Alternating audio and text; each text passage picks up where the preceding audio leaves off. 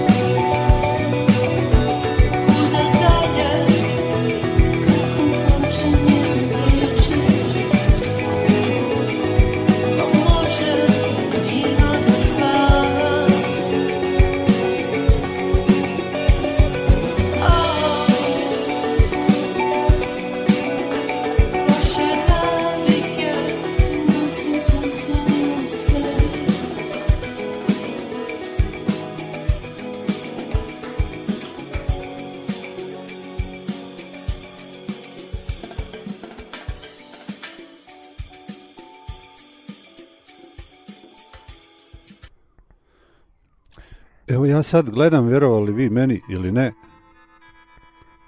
na kom smo mi kupeku. Zabunio sam se da li 195 ili 196. Nije nas bilo 2 tjedna ili 2 nedelje i evo, već problemi. A dobro, i nije toliki problem.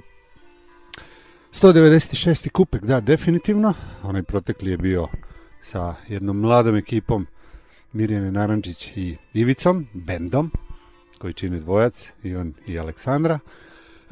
A u ovom 196. izdanju ja mogu evo samo da kažem da, obilježili smo 7. rođendan, u stvari i nismo ga nešto obilježili, ali eto, napunili smo 7 godina, 1. februara ljeta gospodnjem 2018. godine.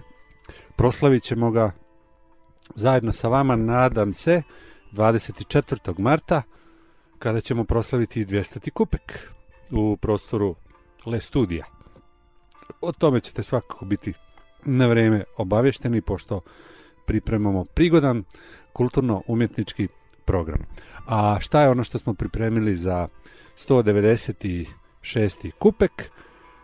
Opet ćemo se malo baviti fotografijom. I to, kako to da kažem, da, teškom fotografijom, odnosno fotografijom Hrvoje Polana, čovjek koji inače bi radio i za Slobodnu Dalmaciju, nekad i za Feral, pa onda kasnije bio i fotoreporter raznih stranih medija. Ovih dana, odnosno konkretno 2. februara u Univerzitetskoj biblioteci je otvorena njegova izložba koja je prethodno već bila viđena prvo u Kostajnici, odakle je na brzinu iskinuta, o čemu ćemo malo i pričati, odnosno cenzurisana, a onda je bila i u Banja Luci, bila je u Novom Sadu, bila u Zagrebu, naravno, nakon te Kostajnice, da li još negdje bila, ne znam, vidit ćemo, pričamo sa Hrvojem u ovom kupek izdanju, a izložba se zove Priče o besmislu. Šta je to besmisao? Zapravo fotografija koja sagledava čitav taj svjetski besmisao, pogotovo onaj na Bliskom Istoku, kroz ugao žrtava, a nama je to negdje polazna osnova zapravo i za ovaj kupek i za sve ostalo. Tako da to je to o čemu ćemo pričati u ovom 196. izdanju, kojeg smo otvorili sa novim singlom. Nekako Autopark gotovo svaki početak nove godine obilježe izdavanjem novog singla. Ovo je bilo Biti srećan pa šta, a bit će poprilično zanimljive muzike, jeli dosta noviteta, koje ćemo puštati, i sve to naravno u zavisnosti od razgovora, koliko nam Hrvoje dozvoli da puštamo muzike. Ipak je to prioritet u ovom kupeku, a mi nastavljamo dalje sa novim singlom Jonathana, a poslije toga ćemo da poslušamo i play i tako dalje, i onda na kraju naravno ide razgovor. Dakle, uživajte.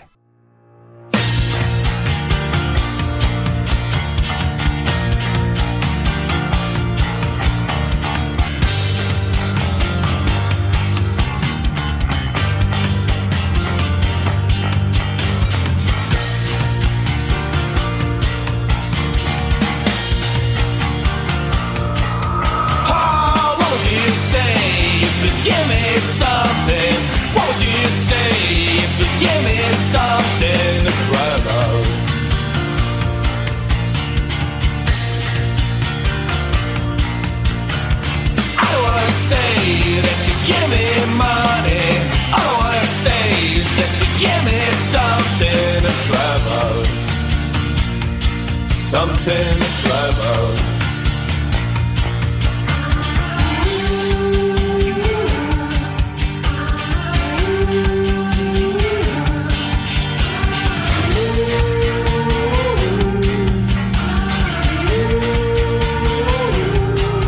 Hollywood says that it should be money. Hollywood says that it should be something to cry about. Something to cry about.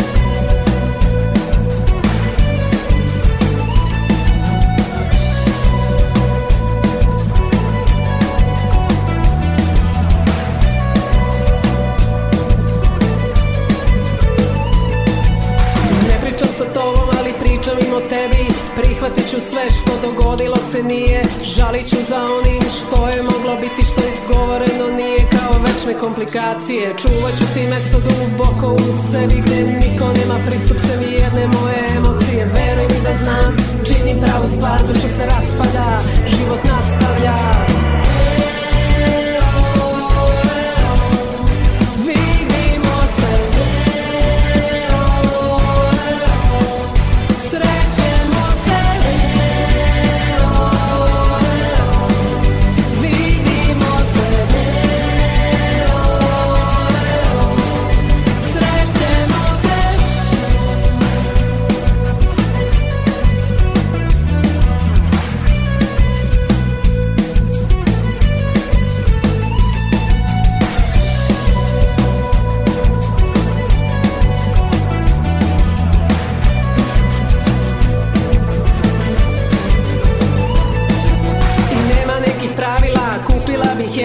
Da te se ne sećam, psovku ne izgovaram, veruj mi, nisam spremna za susrete, bolje da nam potre ovo tužno zatišje. Ne pričam sa tobom, ali pričam mimo tebi, duša se raspada, inat prevlada. Vidim te na ulici, srce mi se skameni, pogled mi se pomeri, srećemo se neki drugi put. Vidimo se.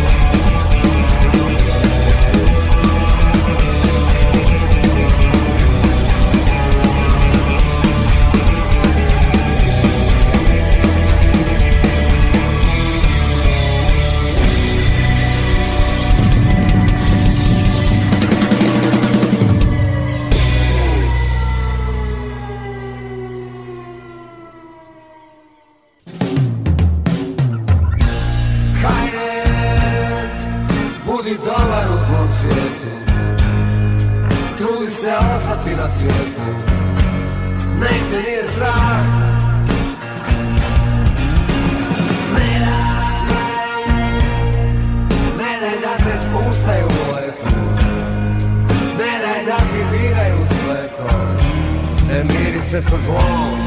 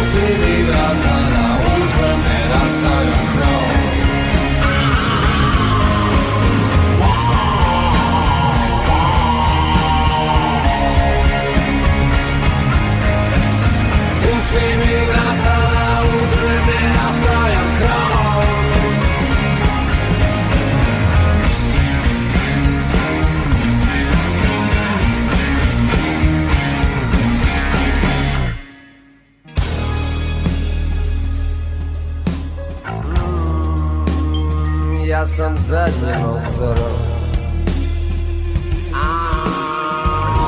Ja sam zadnji nosorog.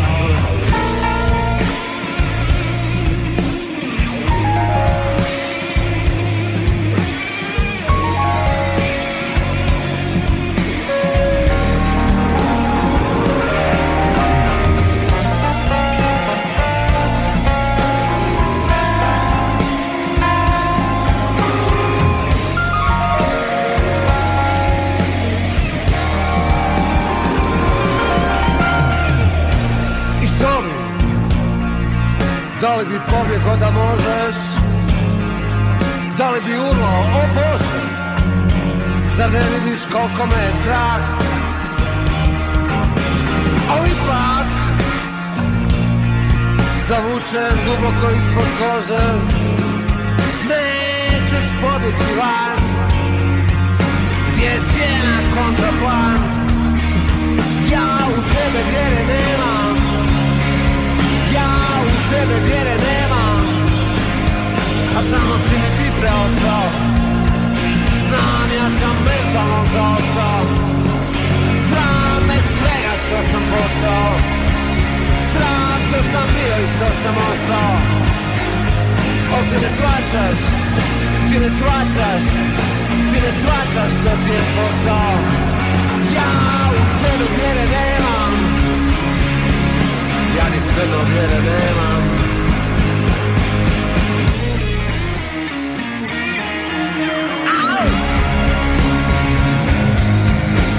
Pusti mi vrata da uđem, ne rastavljam krov, da ne rastavljam krov. Pusti mi vrata da uđem, ne rastavljam krov.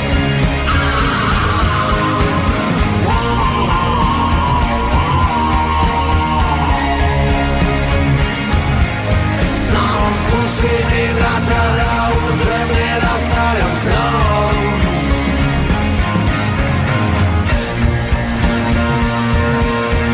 Budi dobar u tvom svijetu dom. Budi dobar u tvom svijetu dom. I ne puštaj zlo, i ne puštaj zlo. Budi dobar u svom svijetu dom. Budi dobar u svom.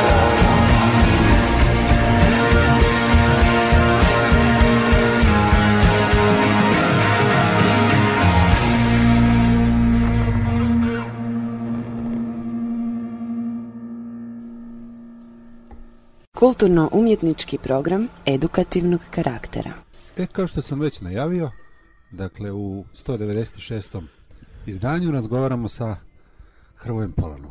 Hrvoje je ovdje, kao što sam već rekao, povodom izložbe koja je otvorena u Univerzitetskoj biblioteci, Priče o besmislu, izložba koja zapravo i nije prvi put u Srbiji, već je bila prikazana prethodno, ili tako, u Novom Sadu, a prije toga je bilo u Kostajnici, Zagrebu, Banja Luci, ne znam da li bilo još negdje, ali evo za početak da Hrvoju poželimo dobrodošlicu u ovom našem malom umetnobilu.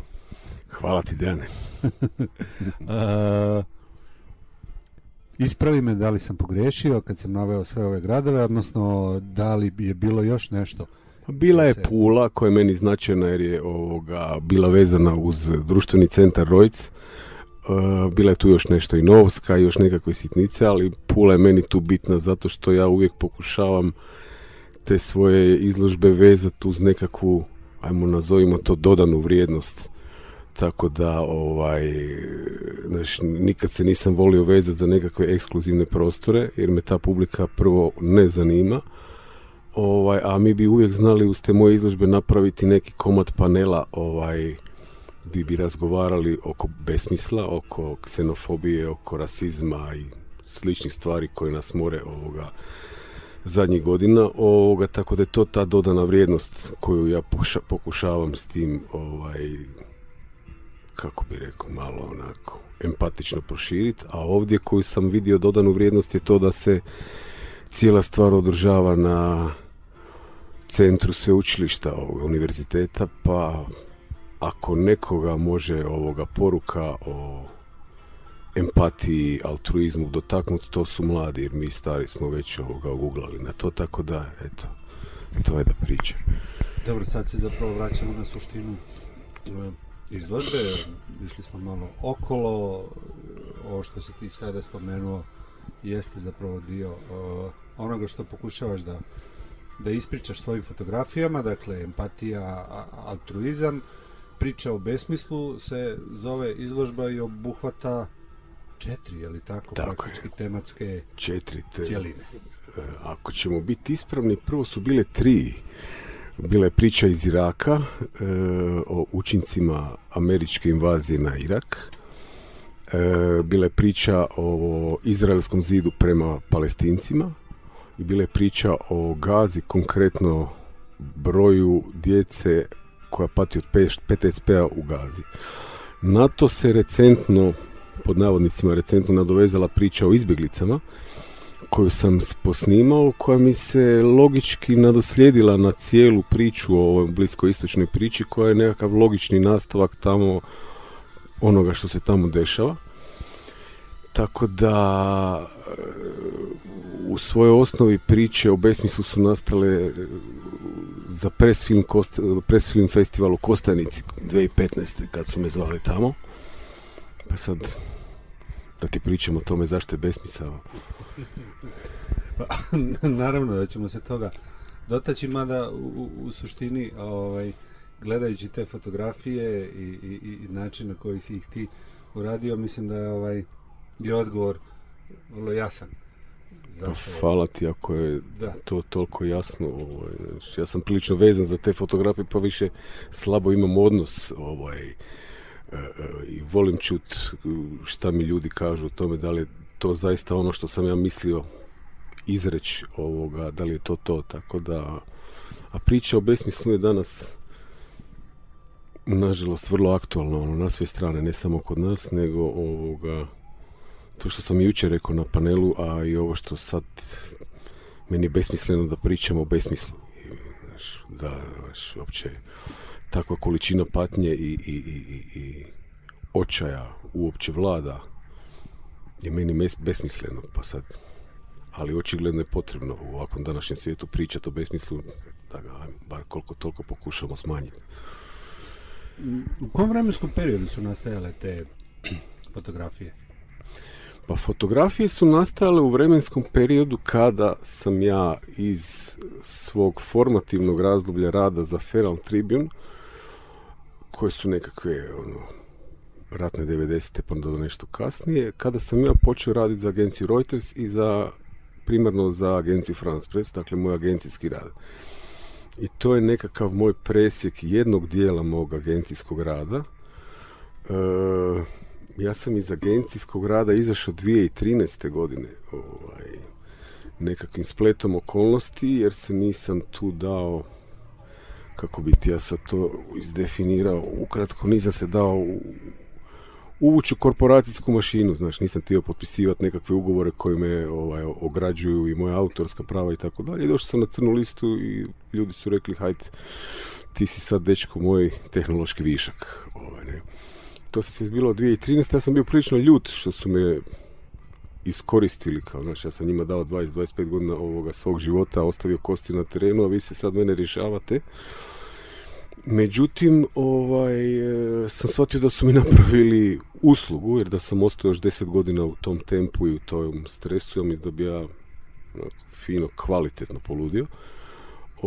Tako da sam do sada poludio samo na pola, što je vrlo dobro. Da ti se vratim na početak pitanja, dakle, slike su nastajale od 98. 2000. pa recimo do 2010. s tim da su izbjeglice snimljene 2015. kad je bio ovaj zadnji balkanski izbjeglički val 2015. Sad, kada pričaš već o tom odnosu i tom problemu koji si imao, što sa autorskim pravima, Interesuje me da li zapravo između ostalog problem bio i pitanje konteksta, s obzirom da se radi uglavnom za zapadne medije, koji su dobrim dijelom prečutkivali ono što se dešavalo na Bliskom Istoku, od Iraka pa nadalje. I u tom smislu, da li je to zapravo bio jedan od problema na koji si naišao i zbog čega si između ostalog želio negdje da povratiš tu kontrolu nad onim što radiš? Pa ja ti mogu iskreno reći da ja u tom momentu kad se dešava moj izlazak iz agencijske priče, ja ne razmišljam o tome jer sam ljeven agencijskim tempom i ja nemam uvida u to, osim nešto minorno možda. Znači, ja tek kasnije sam počeo uviđati da je taj nemili tempo koji me natjerao da razmišljam na taj način da se svakih 10 sekundi dešava nešto novo, a što te pak sprečava da shvatiš više slojnost cijele priče. Ja nisam baš imao uvida o tome koliko zapadnjački mediji prešućuju, koliko ne. Ja sam tek kasnije, kad sam izašao van, sam shvatio wow, postoje nešto što se zove black sites u Iraku, gdje sam ja bio igrom slučaja, gdje su Amerikanci pred izbore u Iraku zatvarali ljude koji su smatrali lošima, samo da prođu izbori. Ja sam recimo tad ušao na jednu čistu svoju balkansku varijantu manipulacije u takav jedan dramatični zatvor. Ta moja slika koja je poslana agenciji nije nikad izašla van iz agencije bez ikakvog obrazloženja, a ja tad nisam baš ni znao šta je black site, pa nisam ni inzistirao. Međutim, ja sam izašao iz agencije, ja sam jednu od tih slika izložio na ovoj izložbi, koja je slika maltene mučenja i torture iračkih zatvorenika. Tako da, ako ćemo konkretno, ja u tom momentu kad izlazim van iz agencije nisam baš imao kompletnog uvida koliko zapadni mediji prešućuju, ali sam baš to što sam imao sreću da sam otišao, shvatio koliko je to zaista u biti bila istina, jer u toj jednoj od priča o Iraku se spominje u tekstu priča o tome da je organizacija koja se zove Project Censored, američka organizacija koja se bavi cenzurom, inače aktivizmom i tako dalje, 2009. godine nazvala manipulaciju oko broja smrti u Iraku najvećom, najcenzuriranijom pričom desetljeća. Dakle, ti si tu u pravu kad govoriš o tome da su zapadni mediji to prešućivali, a sada ja budem konkretan, nakon ovog svog lupetanja, da ja to nisam vidio u tom momentu, vidim te kasnije. Što naravno ne umanjuje činjenicu i značaj da si zapravo napustio bez obzira sada što u tom trenutku nisi bio svjestan, ali to ti je zapravo negdje i otvorilo oči dodatno i vjerovatno te negdje i uputilo ka stvaranju jednog ovakvog kompleksa, odnosno jedne ove izložbe. Pa tu si negdje u pravu, meni se to na neki način ponavlja, ja ne znam da li je to podsvijest ili šta, ja sam uvijek bježao takvih stvari, znači, ja sam počeo raditi u novinama u Slobodnoj Dalmaciji 1991. godine, iz koje sam naprasno otišao u Feral Tribune baš zbog toga što sam dao jednu sliku Feralu koju se nije smjelo dati Feralu u to vrijeme, a ja sam smatrao da ta slika mora izaći van i ona naravno nije mogla izaći van nigdje drugdje nego samo u Feralu. Ja sam znao ako je dam Feralu da ću ja dobiti otkaz, da sam svejedno dao i naravno odletio. Tako da, što ti hoću reći, ja sam očigledno uvijek negdje tražio da je odem nekim putem slobode. Ne. Ja se namjerno volim dotaknuti tog Ferala, jer meni je Feral užasno važan za te neke moje formativne fotografske godine koji mi je omogućio slobodu. Ja nisam imao dotica sa cenzurom, ja sam ekstremno privilegirani pojedinac u ta početna ratna vremena, koji je radio za novinu gdje cenzura nije imala nikakvog upliva, tako da sam bio slobodan. Pa koliko je negdje ta činjenica da si zapravo se time bavio i u vrijeme tih početnih ratnih godina u Hrvatskoj, vjerovatno i u Bosni, te negdje odredila zapravo i dovela i do ove izložbe, dakle da si kasnije odlazio u druga ratna područja, negdje to iskustvo koje si odavde nosio, pa si prenosio dalje. Sigurno me odredilo znači ja sam imao tu privilegiju da sam radio za Feral, da sam bio slobodan, da nisam imao priču sa cenzurom, pa onda ni posljedično tome autocenzurom. Istovremeno sam počeo raditi za Reuters, ako govorimo o vremenu prije početka interneta, ja sam imao priliku gledati gdje nastaju tuđe slike koje su kvalitetnije i učiti od starijih kolega. Ja sam imao jedan moment gdje sam počeo raditi 98. za jutarnji list koji je tada bio u nastajanju, gdje sam ja izdržao cijelih 6 mjeseci. Oni su me kupili za užasno velike pare, ne. Ja sam rekao, ne, ja tu ne mogu ni za kakve pare, tako da sam onda, ne znam, poslije toga bio 3 godine bez posla, ne. Ali sam uvijek tražio neku priču prema tome da, jer na kraju se sve svede oko toga, da li ti želiš odrađivati svoj posao ili se ti želiš izraziti. A mislim, ako se želiš izraziti, onda ne želiš da ti neko zatvara tvoja vrata izražavanja. A ako želiš odrađivati svoj posao, to možemo svi lijevom rukom, ja to nisam htio. Tako da, meni je kako bih rekao, ja sam imao tu sreću da pokušam posao podvesti pod način izražavanja i zato je to. Zato sam i danas bez posla, ali zato sam i danas toliko sretan da mogu doći s ovom izložbom ovdje slobodan. To je sad recimo nešto o čemu možemo da pričamo.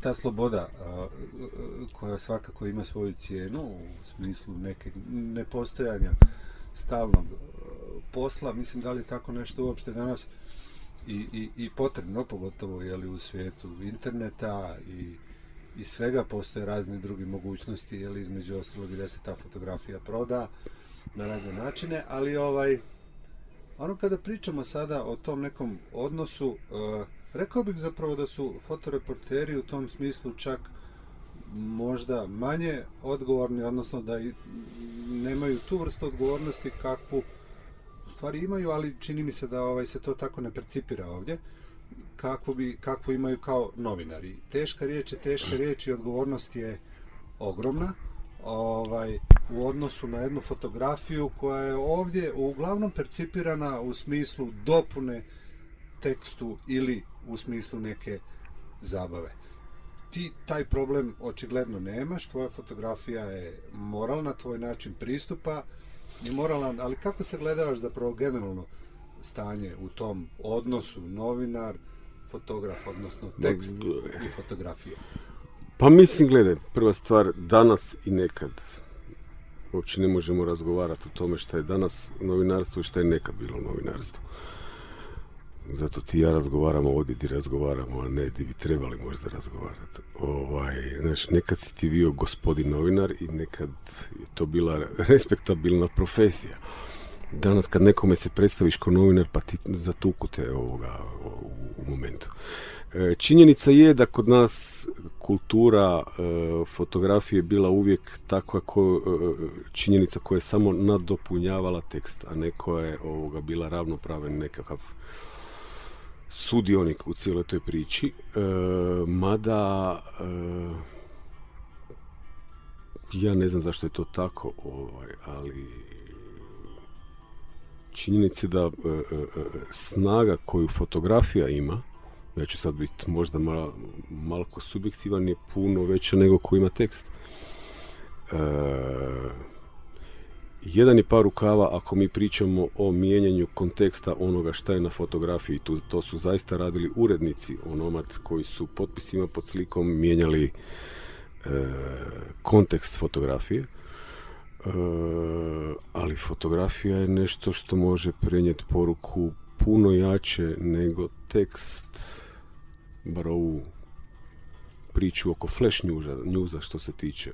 Znači, 70-80% ovoga naših osjetila otpada na vizualnu percepciju. Ne postoji medij koji može prenijeti vizualnu poruku, a da ne kažem empatiju koja je bitna za fotografiju, a isto tako i koji može prenijeti mržnju stavljeno u drugi kontekst jače nego fotografija. Tako da je fotografija je nešto, kaže se da fotografija ne laže, znači fotografija govori 1000 riječi. Kao fotografija je objektivna. Vraga, fotografija je izrazito subjektivan medij, jer znaš, fotoaparat je komad tehnike sa milionima varijanti. Samo je pitanje kako ti neke stvari vidiš i kako si upotrijebio to varijante.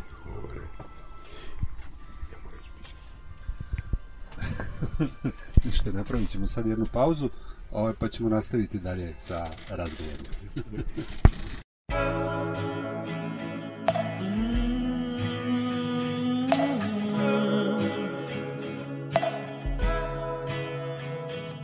It all begun against my will. I couldn't say no, I couldn't resist. I felt your thrill. I've been confused for both of us, but you already convinced me. You filled me with trust, and nothing I'm ready now to say. Growing galaxies together is the only purpose now. From now on, from now on. Growing galaxy together is the only purpose now. From now on, now on.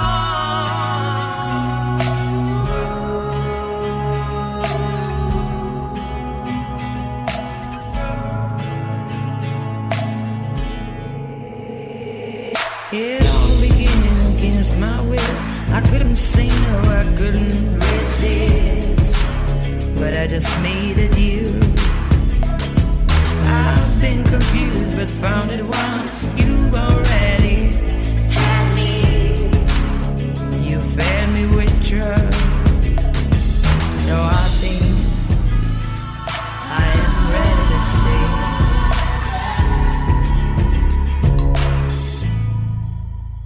growing galaxy together is the only purpose now. From now on, from now on.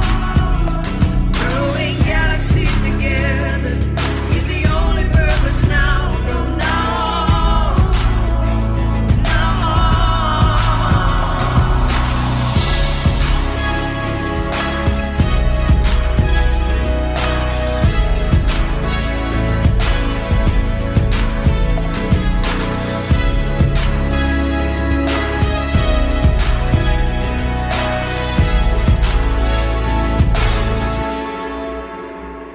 every star will give us meaning. It's the only way to healing. Do you feel better now? Every star will give us meaning. It's the only way to healing. Do you feel better now? Growing galaxy together is the only purpose now. From now on, growing galaxy together is the only purpose now. From now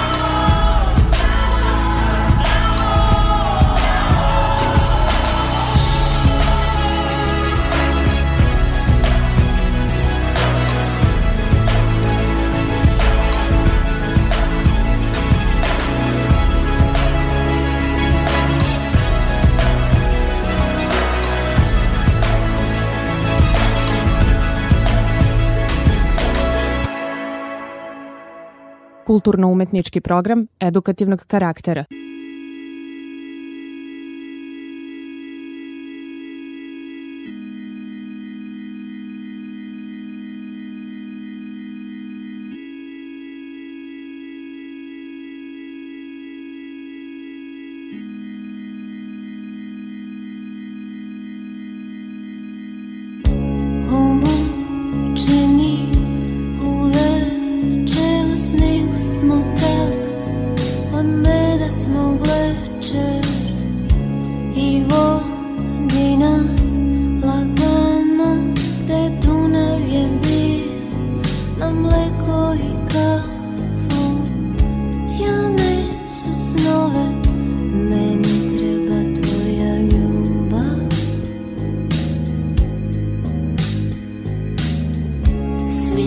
ćemo bolje, tebi treba moja ljubav.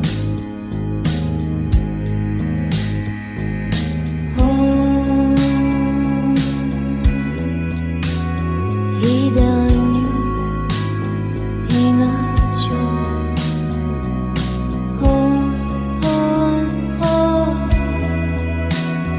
I danju i noću.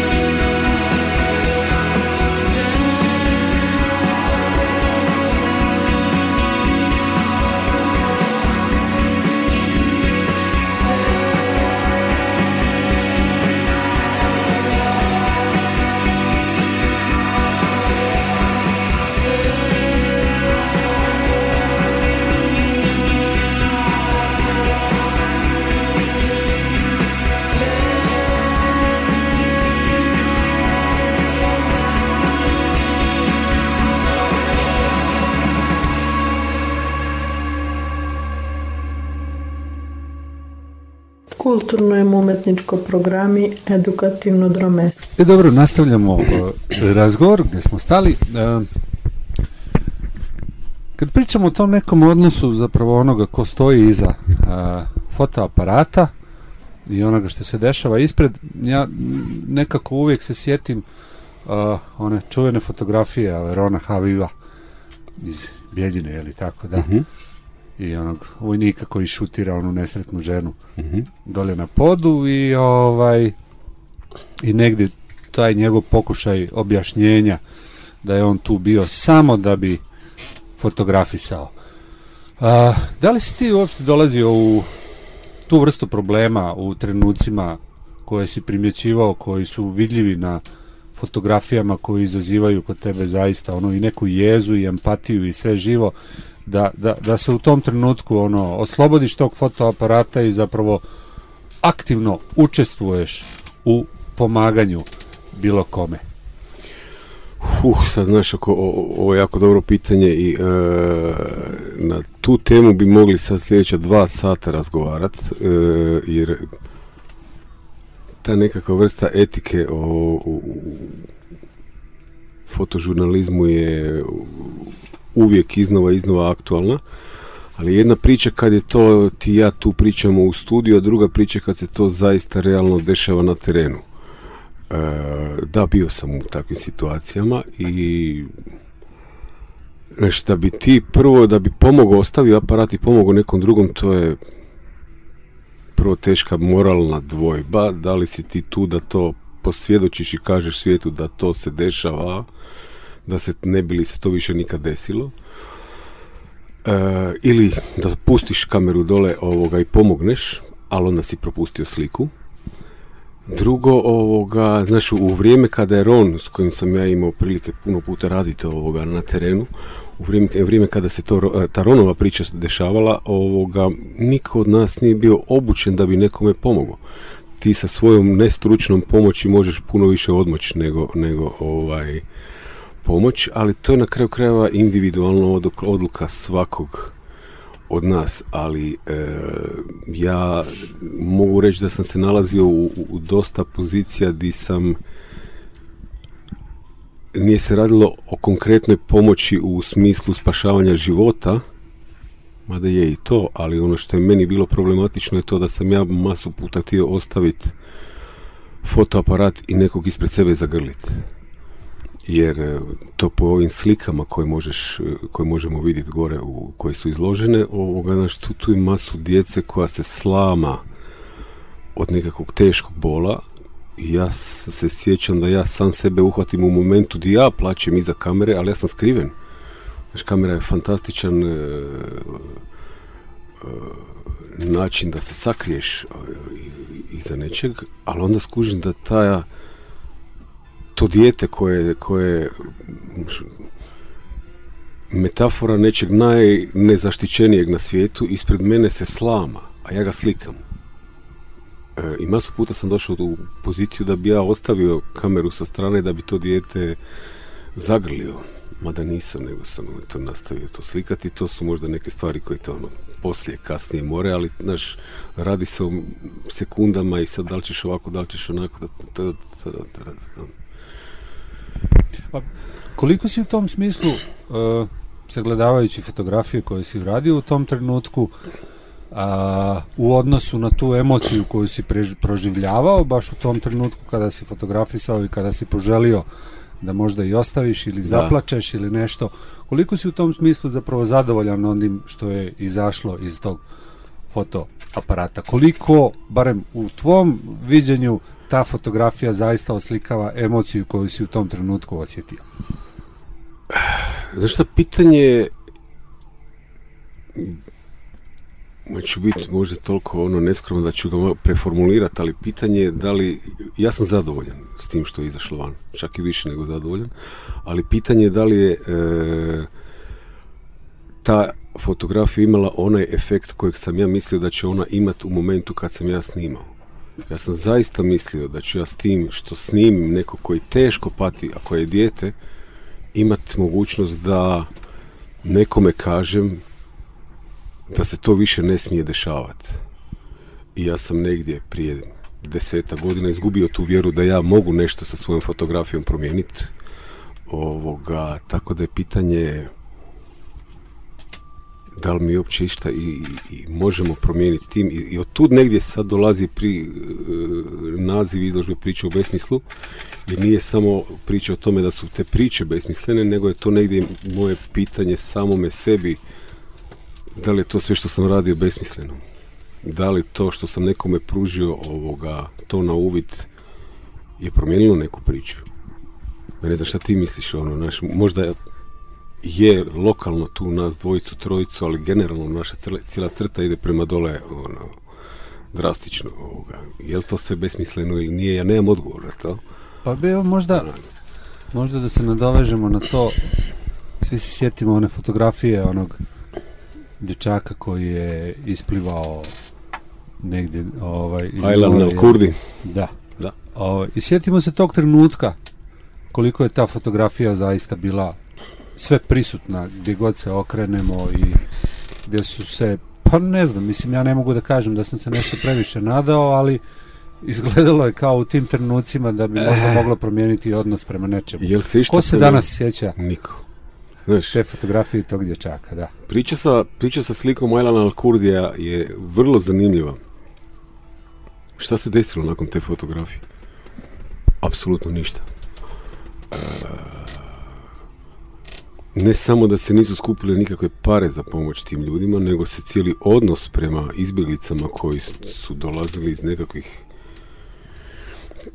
trusnih područja uopće nije promijenio. Ali priča sa slikom Ajlana al-Kurdija je dosta više značna zato što kao prvo postavlja jedno pitanje, a to je zašto se javnost nije sablaznila pun kufer prije na patnju tih izbjeglica? Jer i prije je bilo milijone tih slika, izmučene djece, ovakvih, onakvih, lijevo, desno. Zašto je potrebna baš slika mrtvog djeteta da se mi svi sad sablaznimo? Jer smo mi svi postali toliko neosjetljivi na tuđu patnju da je tek mrtvo dijete ono što će nas potaknuti da razmišljamo o tuđoj patnji. Pa zar nije dovoljno vidjeti nekoga u suzama da razmišljamo o tome koliko je njemu teško? Nego tek mrtvo dijete je ono što nas potakne da razmišljamo o tuđoj patnji, što meni samo govori koliko smo mi kao društvo na jednoj široj razini otupili.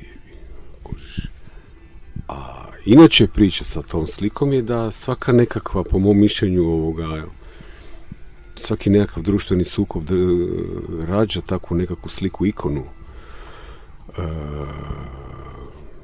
koja postane obilježje tog razdoblja, jer oko slika Ajlana al-Kurdija se digla ogromna prašina do te mjere da su je njemačke štampane novine je nisu štampale, skinuta je s interneta, jer kao to je priča o zaštiti identiteta mrtvog djeteta. Mislim, what the fuck, znaš, koga ti štitiš sa time što nisi pokazao mrtvo dijete? Nije fotografija strašna, stvarnost je strašna. Ne?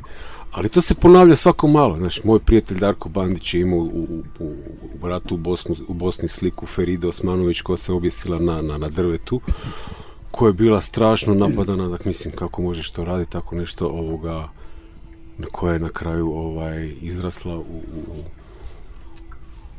ikonu jednog društvenog sukoba. Prije toga je Kevin Carter imao sliku za koju je dobio Pulitzera, sliku izgladnjenog dječaka di nad njim se nadvio lešinar i tako dalje, koji isto tako poput autora Ajlanove slike, poput mog Darka Bandića, bio napadan da je to, znaš, sramota da možeš tako nešto prikazivati od strane dežurnih moralizatora, ali ta slika je udeseterostručila pomoć Sudanu za borbu protiv gladi. Znači, dakle, može se nešto napraviti, samo možda se moglo tad danas, više nemam pojma. Ja mislim da smo slabi sa osjećanjem jednim prema drugim. To definitivno jesmo, a dokaz za to je možda nešto što se tebi desilo u toj Kostajnici gdje je prvobitno bila izložena izložba fotografija na Press festivalu. Odakle naprasno i povučena nakon 3 dana gdje zapravo ovo o čemu si sada pričao je možda zapravo negdje jedan primjer koji najbolje oslikava taj odnos. Ma je, s tim da meni cijela ta priča oko Kostajnice koju ću sad ispričati što je bilo, nije meni bitna oko toga što je povučena moja izložba, nego zato što niko nije reagirao. A to se dešavalo u startu onoga što nam se dešava sad. A sad svi viču da je joj, sad nam je loše ovoga. A prije 2-3 godine kad to je kretalo u svom početku, onda niste htjeli reagirati. A ono što se desilo u Kostajnici je to da je moja izložba povučena nakon 3 dana zbog toga što je hrvatska europarlamentarka Marijana Petir desne orijentacije koja je tamo iz tog dijela Hrvatske iz Kostajnice negdje, njoj se to baš nije sviđalo jer ona je vidjela previše muslimanske djece na slikama, ali to je žena koja ne vidi djecu, nego vidi muslimansku djecu. Ali ta priča je bila orkestrirana i vrlo je ilustrativno pokazivala spregu politike i crkve i lokalne vlasti. Dakle, tada je pop počeo istovremeno propovijedati priču o tome da je islam nešto gore od nacizma. Ova je povlačila izložbu zato što je počela govoriti na otvorenju izložbe o tome da smo mi kršćani ugroženi, da je naš kulturni identitet ugrožen i da abortus hitno treba zabraniti, bla bla bla, i ovi tu preko rijeke, počela, to je ta priča mi i oni, mi dobri, vi loši. Tako da je izložba povučena, ali ono što je meni bila indikativna priča, znači mi smo zvali medije u pomoći, čak i ove lijeve pod navodnicima medije u Hrvatskoj koji su rekli, nemoj sad, pusti sad, sad su izbori ko šljivi tu priču, eto im ga sad, 2 godine kasnije ova vam ekipa koja vam sad sjedi na vlasti i radi sa kulturom to što radi, a ovo su vam bili počeci, tad niste prepoznali, niste htjeli reagirati, pa mislim sad se nešto bunite, eto vam ga na. Da, i to je ono pitanje kada ako ne sad i ko ako ne mi, koja ako se propusti u tom trenutku zapravo se propušta šansa za bilo kakav pristojan ili pokušaj makar pristojnog života. Pa točno tako, znači, pa nije to neka nuklearna fizika pogotovo ta priča iz Kostajnice bila apsolutno indikativna šta se sad tu zbiva. I točno to, ko ako ne mi, samo znaš nas sve nas je manje, ali ne veze, neka, znaš, ja se tu nekako uvijek sjetim riječi Andreja Nikolaidisa, otprilike svijet je uvijek bio odvratno mjesto, ljudi će uvijek biti govna, ali uvijek će postojati ideja da to može bolje, i to je jedino to. Da, postojeće ideja da to može bolje, a postojeće i ljudi koji će razumjeti ono što radiš i to je negdje vjerovatno što ti je i neka vrsta pogonskog goriva, bez obzira na sve ovo što smo pričali. I na sve te nedostatke i nedostatak empatije. Možda se negdje zatvaramo u tom krugu, ali opet jedna duša dovedena koja će razumjeti nešto je veliki korak. Je, tako je. Da, mislim, ja ne znam, krivulja opasno pada dole i ja nemam pojma di će to završiti. Nisam siguran da će dobro završiti, ali ko sam ja da zna nešto. Ali to što kažeš jedna duša, znaš, kad sam imao nedavno izložbu u Rojcu, onda došla su tamo jedno 3-4 razreda srednje škole da ja njima pričam o izložbi o besmislu. Ja sam ostao fasciniran koliko su ta mlada djeca, prvo koliko su piljila u mene, s tim da ja nisam im pričao ratne priče, ja sam im pričao ono što tebi sad pričam, o empatiji, o altruizmu, o brizi za drugoga. Nekakve prve 3 curice u prvom redu su bile u suzama. Meni je nakon toga puno srce, ja znam da sam došao do nekog, ja sljedećih godinu dana imam pogonsko goriva, ovo što ti kažeš, da mogu ići dalje. Pa 3, ne veze, znaš. Stvaramo neke nove generacije koji će jednog dana dignuti tsunami i pomest sve ove mamlaze koje nas gnjave. Da, ili pa ne, ja se zaista nadam da će tako i biti. Jer, ja ne vidim drugu varijantu osim da dođe neki val tsunami koji će satrati ovo, jer ovo nema više smisla. Bio onaj jedan sjajan transparent na nekom protestu u Americi, gdje mama drži dijete na ramenima i ona drži gore transparent na kom piše na engleskom zidove koje vi danas gradite, moja generacija će rušiti. Tako je. Sve napalmom satrat i ovo na novo. Pa da.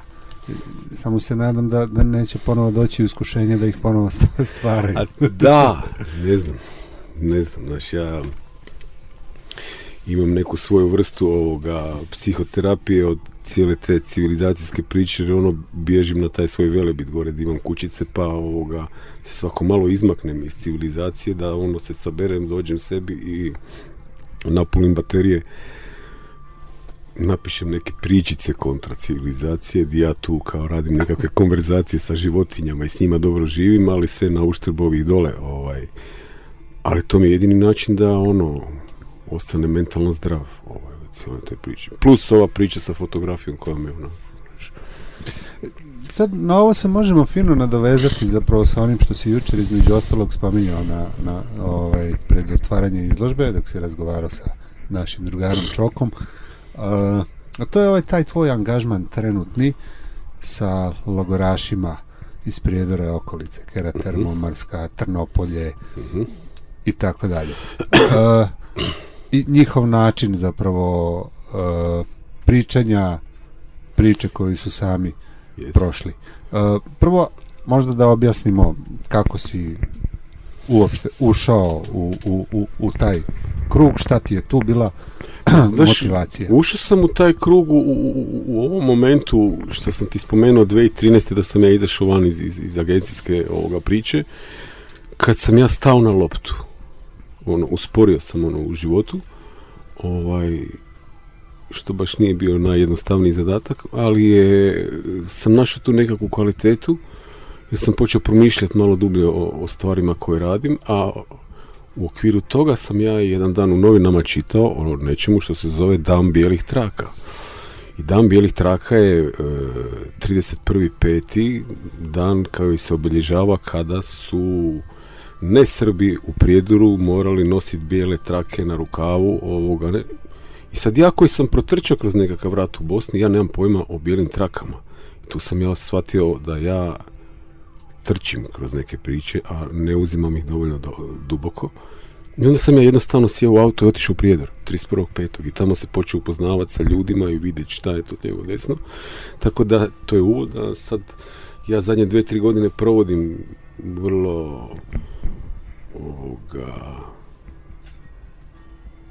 dosta vremena u Prijedoru, Omarskoj, Trnopolju, Kozarcu, Sanskom mostu i bavim se svim tim logorašima, ali na način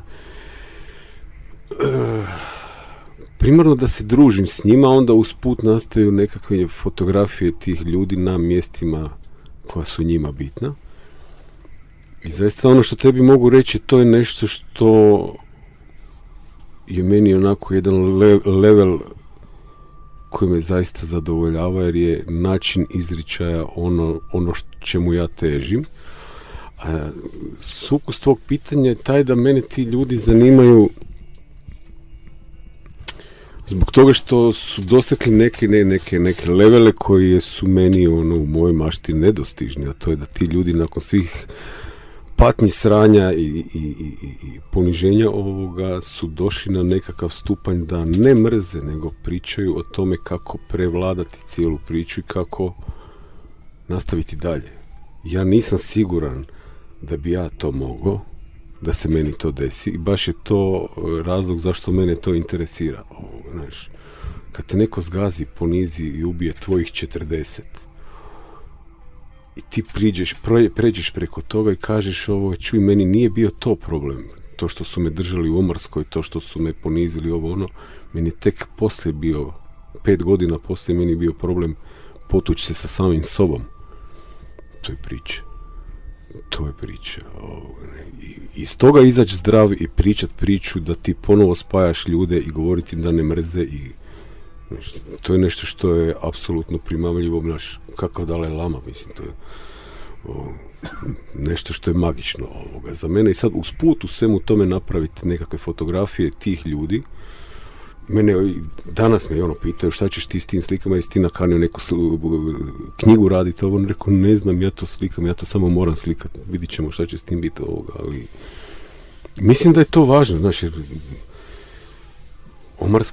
Omarska je prvi logor nakon Drugog svjetskog rata, koncentracijski. Ljudi koji su prošli te stvari, to nije zebancija, to su ozbiljne borbe sa samim sobom.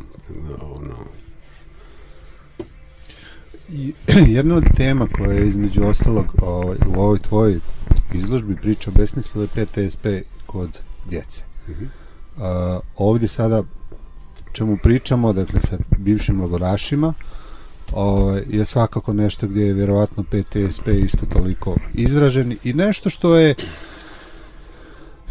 ja sam siguran, znajući sve nas, a i neke od njih, nešto što će se definitivno prenositi i na generaciju koja dolazi iza njih, bez obzira bilo riječ o njihovoj djeci ili djeci koja živi negdje u tom okruženju. Točno tako, priče koje sam ja htio ispričati s ovim prvo pričama o besmislu su nekakvi leveli, slojevi priča koji su sklonjeni iza onog prvog Blic newsa. I jedna od tih priča je priča o tome koliki postotak djece u Gazi pati od PTSP-a, kojeg ja dok sam radio u agenciji nikad nisam čuo, nikad nisam bio ni blizu tog podatka. Ali kad ti čuješ podatak da 40% djece mlađe od 14 godina pati od teškog akutnog PTSP-a, sljedećih 40% pati od umjerenog PTSP-a, onda se vraćamo na ovo tvoje pitanje kakve generacije ostavljamo iza sebe. Apsolutno nikakve. Cijele generacije su izgubljene. Sad, da to povežemo sa ovom pričom u Prijedoru, ovo su nekakvi ljudi koji nakon Omarske apsolutno imaju 100% PTSP, ali koji su uspjeli preći preko toga i ja ne znam zaista na koji način, ono što me privlači dan danas, ja se bavim tim ljudima jer me zanima kako su prošli kroz to,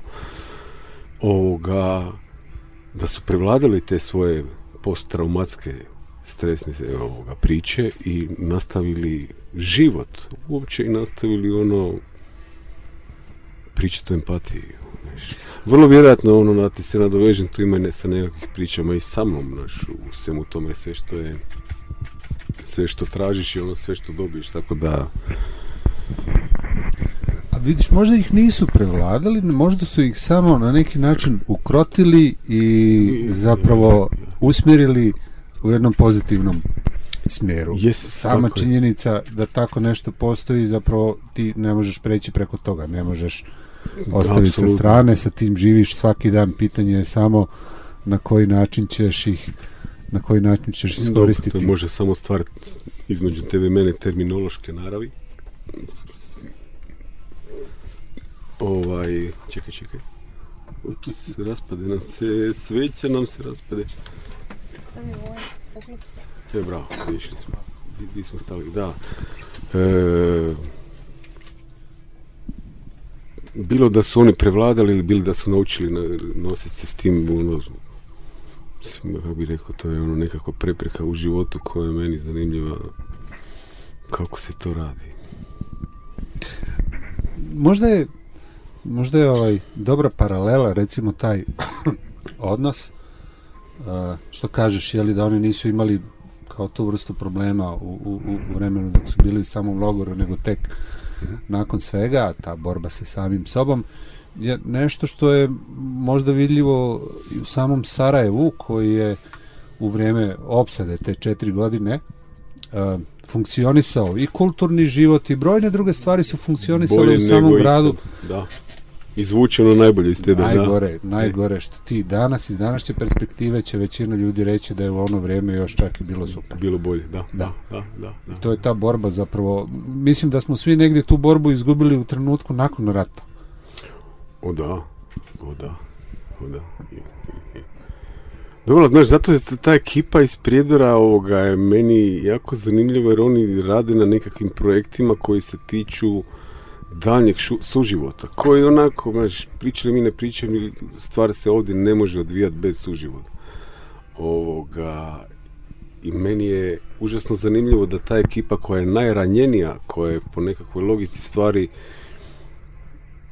najlogičnije, da oni prvi mrze, da se prvi boje drugih, da su baš oni ti koji potiču haj brale, ajmo dalje. Znaš, to mi je zanimljivo. Možda ko formula i meni samom i svima. Pa dobro, ako iko svjestan koliko je život u nekim situacijama mizeran i koliko malo košta, tako je, svjesni su oni. Da. I ono koliko je život kratak. Da. I možda evo za kraj razgovora baš da se podsjetimo i zapravo negdje možda i da zaključimo emisiju sa čovjekom koji je negdje dobrim dijelom odredio, vjerujem i tebe, a i mene. Nedavno je umro. Predrag Lucić. Krenuli smo sa feralom, pa hajde nekako i da probamo da zatvorimo ovaj 196. kupek, barem ovaj razgovor naš sa tim. Što umro je relativno mlad, što bi rekli maratonci, pred sam kraj svog života. Da se malo i našalimo, ali je definitivno jedan od pokazatelja ovoga, jeli, koliko je život kratak i koliko zaista ga treba iskoristiti u najbolje moguće svrhu. Apsolutno, da. Mislim, u tu svrhu ja ti ne mogu ništa reći više od toga da je feral mene odredio, uključujući Predraga, koji mene zvao Italo Mezzoti, inače, znaš, Hrvoje Polan, Italo Mezzoti, ima sam neki svoj nadimak s njim, ali priče sa feralom je znaš, ja se opet vraćam feralu, ja opet radim nešto sa Viktorom, nakon 25 godina mi radimo neku priču, tako da valjda se svi tražimo tu negdje. Osjetiš li ti nedostatak ferala ili ti je dovoljno ovo sve što postoji okolo, što vuče, negdje miriši, da tako kažem? Nije mi ništa dovoljno i nek se, znaš, neće ti biti tu prost, ne znam, ne smijemo psovati tu emisiju, ali možeš. Neki ide sve dovrage i bestraga, nisam siguran da više tu išta može išta pomoći ali ne znam, ja sam našao nekako svoj mali krug ljudi koji su mi dovoljni, eto. Pa i to da sam ja sad s tobom tu, meni je to onako srce puno. I meni. Eto. Ali istina, sorry, je, šta se smijete? Hrvoje, izložba ostaje ovdje. Je. Do 28. je li si tako nešto rekao? 28. februara, tako je, i onda odlazi u Užice na Grejnov festival 25.5. na Dan mladosti. Titovo Užice, gdje će biti izložena zajedno sa radovima Miloša Cvetkovića i sa Imrom Savom. I onako ovom prilikom masu hvala Grejnu, masa hvala Igoru Čoki, Tamari Petrović i kustosici ovdje Nataši Matović na inicijativi i na svemu. Pa mogu iskoristiti priliku pa svu ekipu pozvati u Užice 25.5. gdje će biti druženje više dana u tom smislu na tu temu. Hvala ti još jednom na gostovanju, nadam se da se nisi smrzao. Nisam, kažem ti, srce mi je ko kuća, eto, toplo mi je, vi se smijete, meni je, a eto. Hvala tebi puno, hvala tebi. A mi nastavljamo dalje sa muzikom iz studija, eto, toliko. I da, potrudit ćemo se da se dobra fotografija daleko vidi. Može, živjeli. Kulturno-umjetnički program edukativnog karaktera.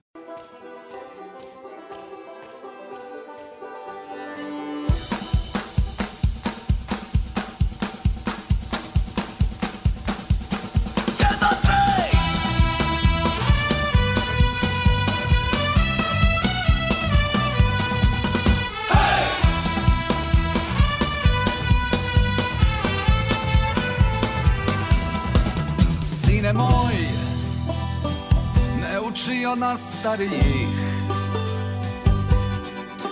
ništa pametno nismo vam ostavili. Ovdje su samo ljublja procvala dubokih korijena, crpe iz zemlje sve do kamena. Nisi sam, sve više vas je svaki dan, ne brini doći će i ta smjena generacija. Nisi sam, sve više vas je svaki dan, ne brini doći će i ta smjena generacija. Mi tako sviramo, uglavnom za sebe, rijetko kad profitiramo, al nekad nas iznenade. I volimo na sve da se žalimo, naravno ne glasamo, po kafanama inventar smo. Ali molim te, ne uzimaj za zlo, mi smo djeca tranzicije, dobro znamo šta je dno. Znam da smo dio problema, dileme tu nema, kasno je da mijenjamo to. Tvori se kiča i šunda, bez duše, bez muda, bez srca, to je prolazno.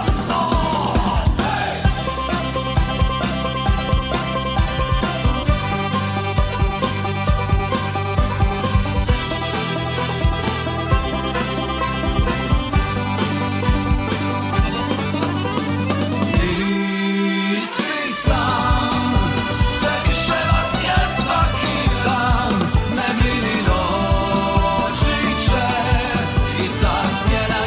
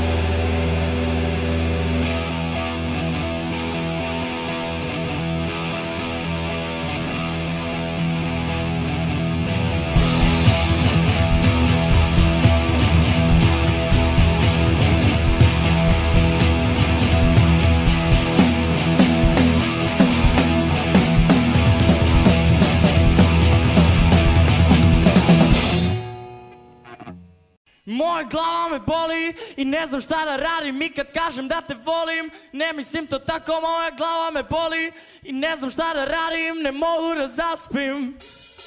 Moja glava me boli, ne znam šta da radim. I kad kažem da te volim, ne mislim to tako. Moja glava me boli i ne znam šta da radim. Ne mogu da zaspim.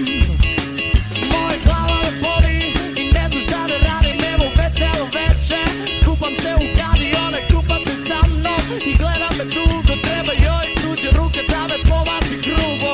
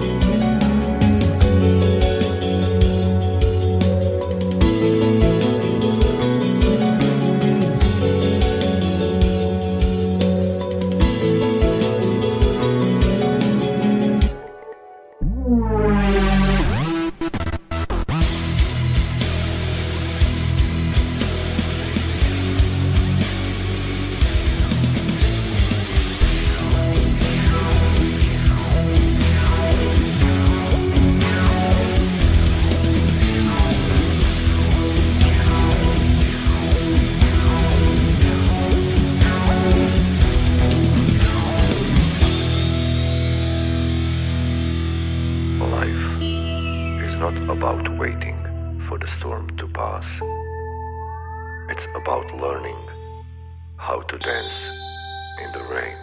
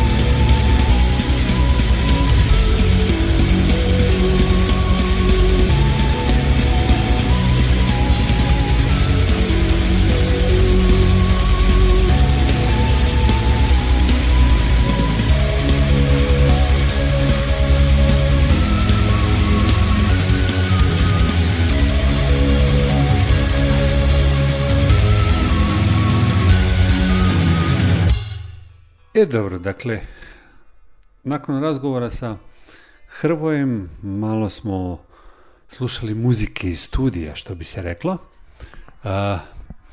Pričali smo dosta o toj nekoj novoj generaciji koja dolazi, a negdje smo se nadovezali zapravo na razgovor sa Tiborom i baš Čelikom, banjalučkom ekipom i pjesmom koja se zvala i još uvijek se zove Za Ezru. Da. Nova generacija i nadamo se da ih ima sve više i više i da neće biti sami.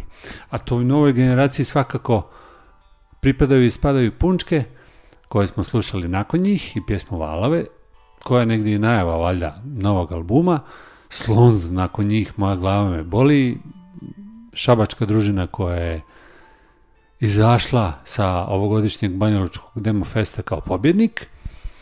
I na kraju ovog dijela poslušali smo Holographic Human Element, mladu ekipu iz Travnika sa pjesmom Running Away Reaching For.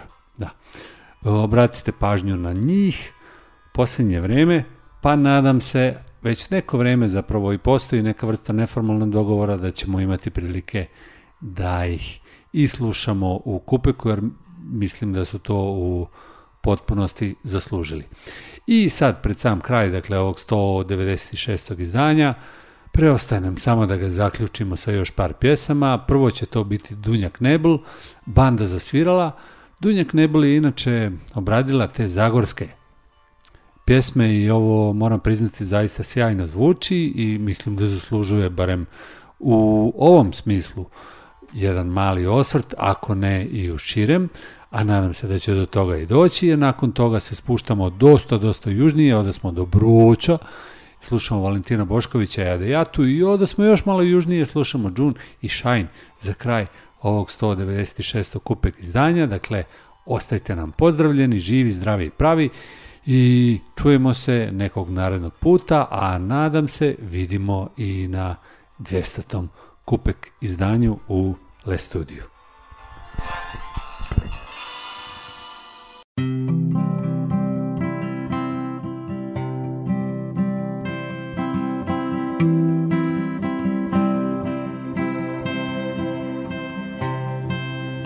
Banda zasvirala, draga zaplakala. Banda zasvirala, draga zaplakala. Ne plać, mila draga, ne daj srcu jada. Dosti ćeš plakati kad u logor pojdem, onda me se, draga, budeš nadejala, dok suvog javora jabuka opadne. Koga buš sretala, toga buš pitala, jeste vidli ljudi mojega dragoga.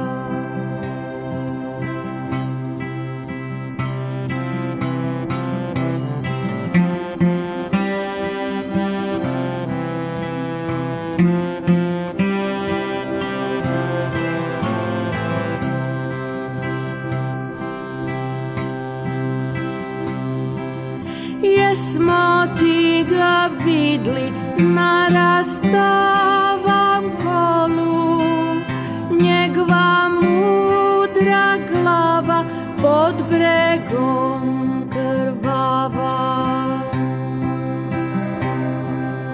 njegove žute lasi vetrić raspuvava, njegove crne oči brane raskluvale, njegova britka sablja pod bregom hrđuje, njegov ranić konjić na bregu srzuje, njegova stara majka kod kuće splakuje, njegova verna ljubav po krčma istancuje.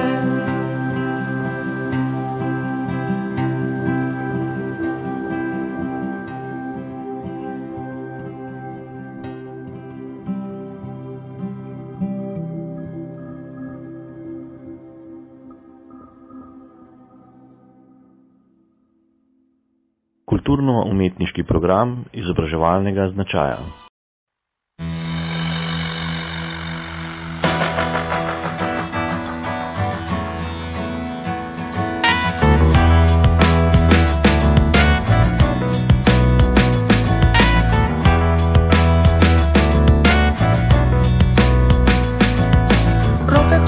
Roketomobili što cvrče, hodit ću ga joj na Vidovu goru.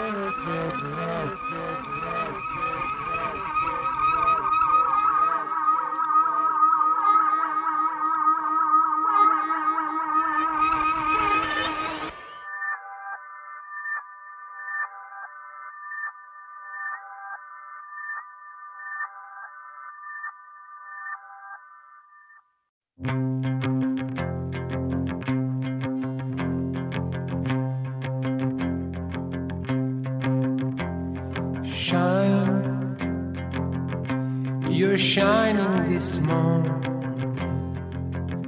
Sweet sparkle, you're glowing right here over me.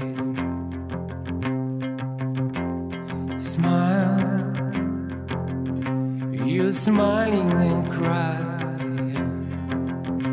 I'm happy and dying. We're lost in this dream.